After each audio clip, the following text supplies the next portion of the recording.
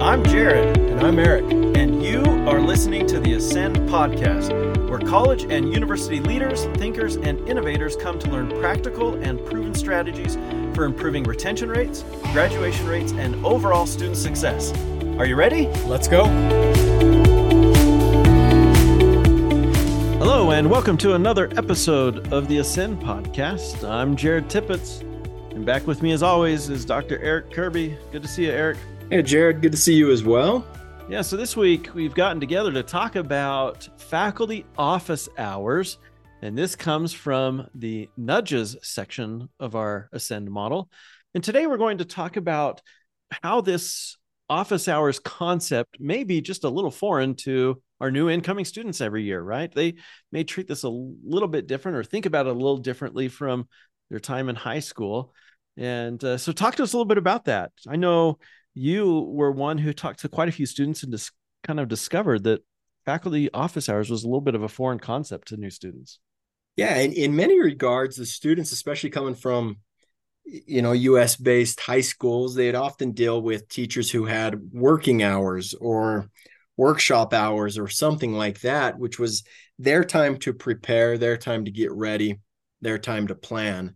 And so when they transition to college and they see faculty office hours, that doesn't resonate with them as, oh, the faculty member is available for me.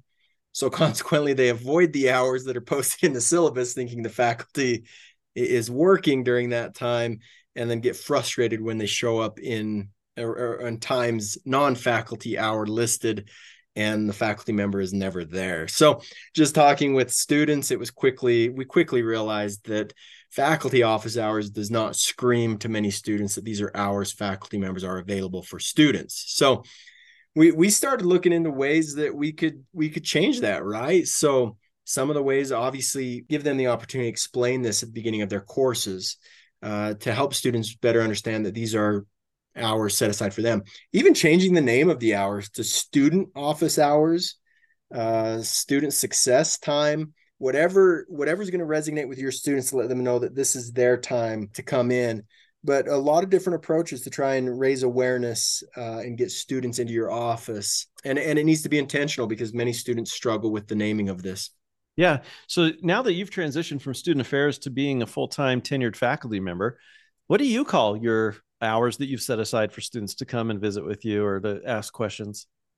Yeah, I call it faculty student office hour, and just really let them know, especially the first few weeks of class, that these are hours set aside for me to be with you, to get to know you, to help walk through any issues or problems we're having in class, explain the homework or the assignments a little bit more in depth.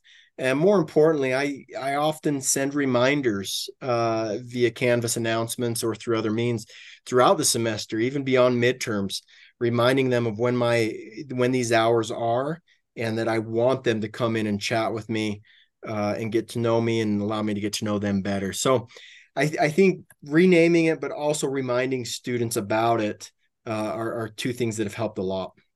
Yeah. I think another thing that we've tried to do is utilize our interactions and communications with our new students through our peer mentoring model and our academic advisors and others across student affairs to educate students on what these office hours are all about, why it's important to go, but then also to help the students make use of that time with faculty and not to waste their time either. And so I think that's been a helpful thing for us to say, hey, if you're going to go to an office hours, go prepared, get ready to ask questions and to seek help on concepts or problems that you may be struggling with.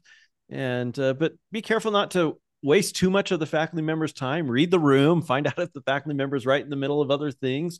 And then oftentimes, other students are waiting out in the hallway and they're waiting for their time with the faculty member. And so to be conscientious and courteous as it relates to that. And I think as a result, students are figuring out, okay, this is how this works in college, and they're making good use of that. Any other thoughts and experiences that you would share with our listeners as it relates to office hours? No, I think just be persistent in it, be intentional in it, and try to view it from a student lens. Try to get to know them in class, before class, to help soften that interaction up a little bit. That will help drive more students into your office, because crossing into that threshold, going to a faculty's office can be a little bit scary, especially your first year. And so the more we can do in the class to really help engage and get to know our students, I think the more likely they will be to trickle into our offices. Yeah, great advice. Well, that's it for this week's episode. We hope you'll join us next week when we'll be back with another tip or trick or initiative that might help move the needle of retention and completion on your campus. Thanks for being with us. We'll see you soon. You've been listening to the Ascend podcast. If you've enjoyed today's podcast, we hope you'll give us a like on your preferred listening platform and leave us a review. We also would invite you to connect with us on LinkedIn by simply searching for us, Jared Tippett and Eric Kirby, where we would love to continue discussing today's topic with you.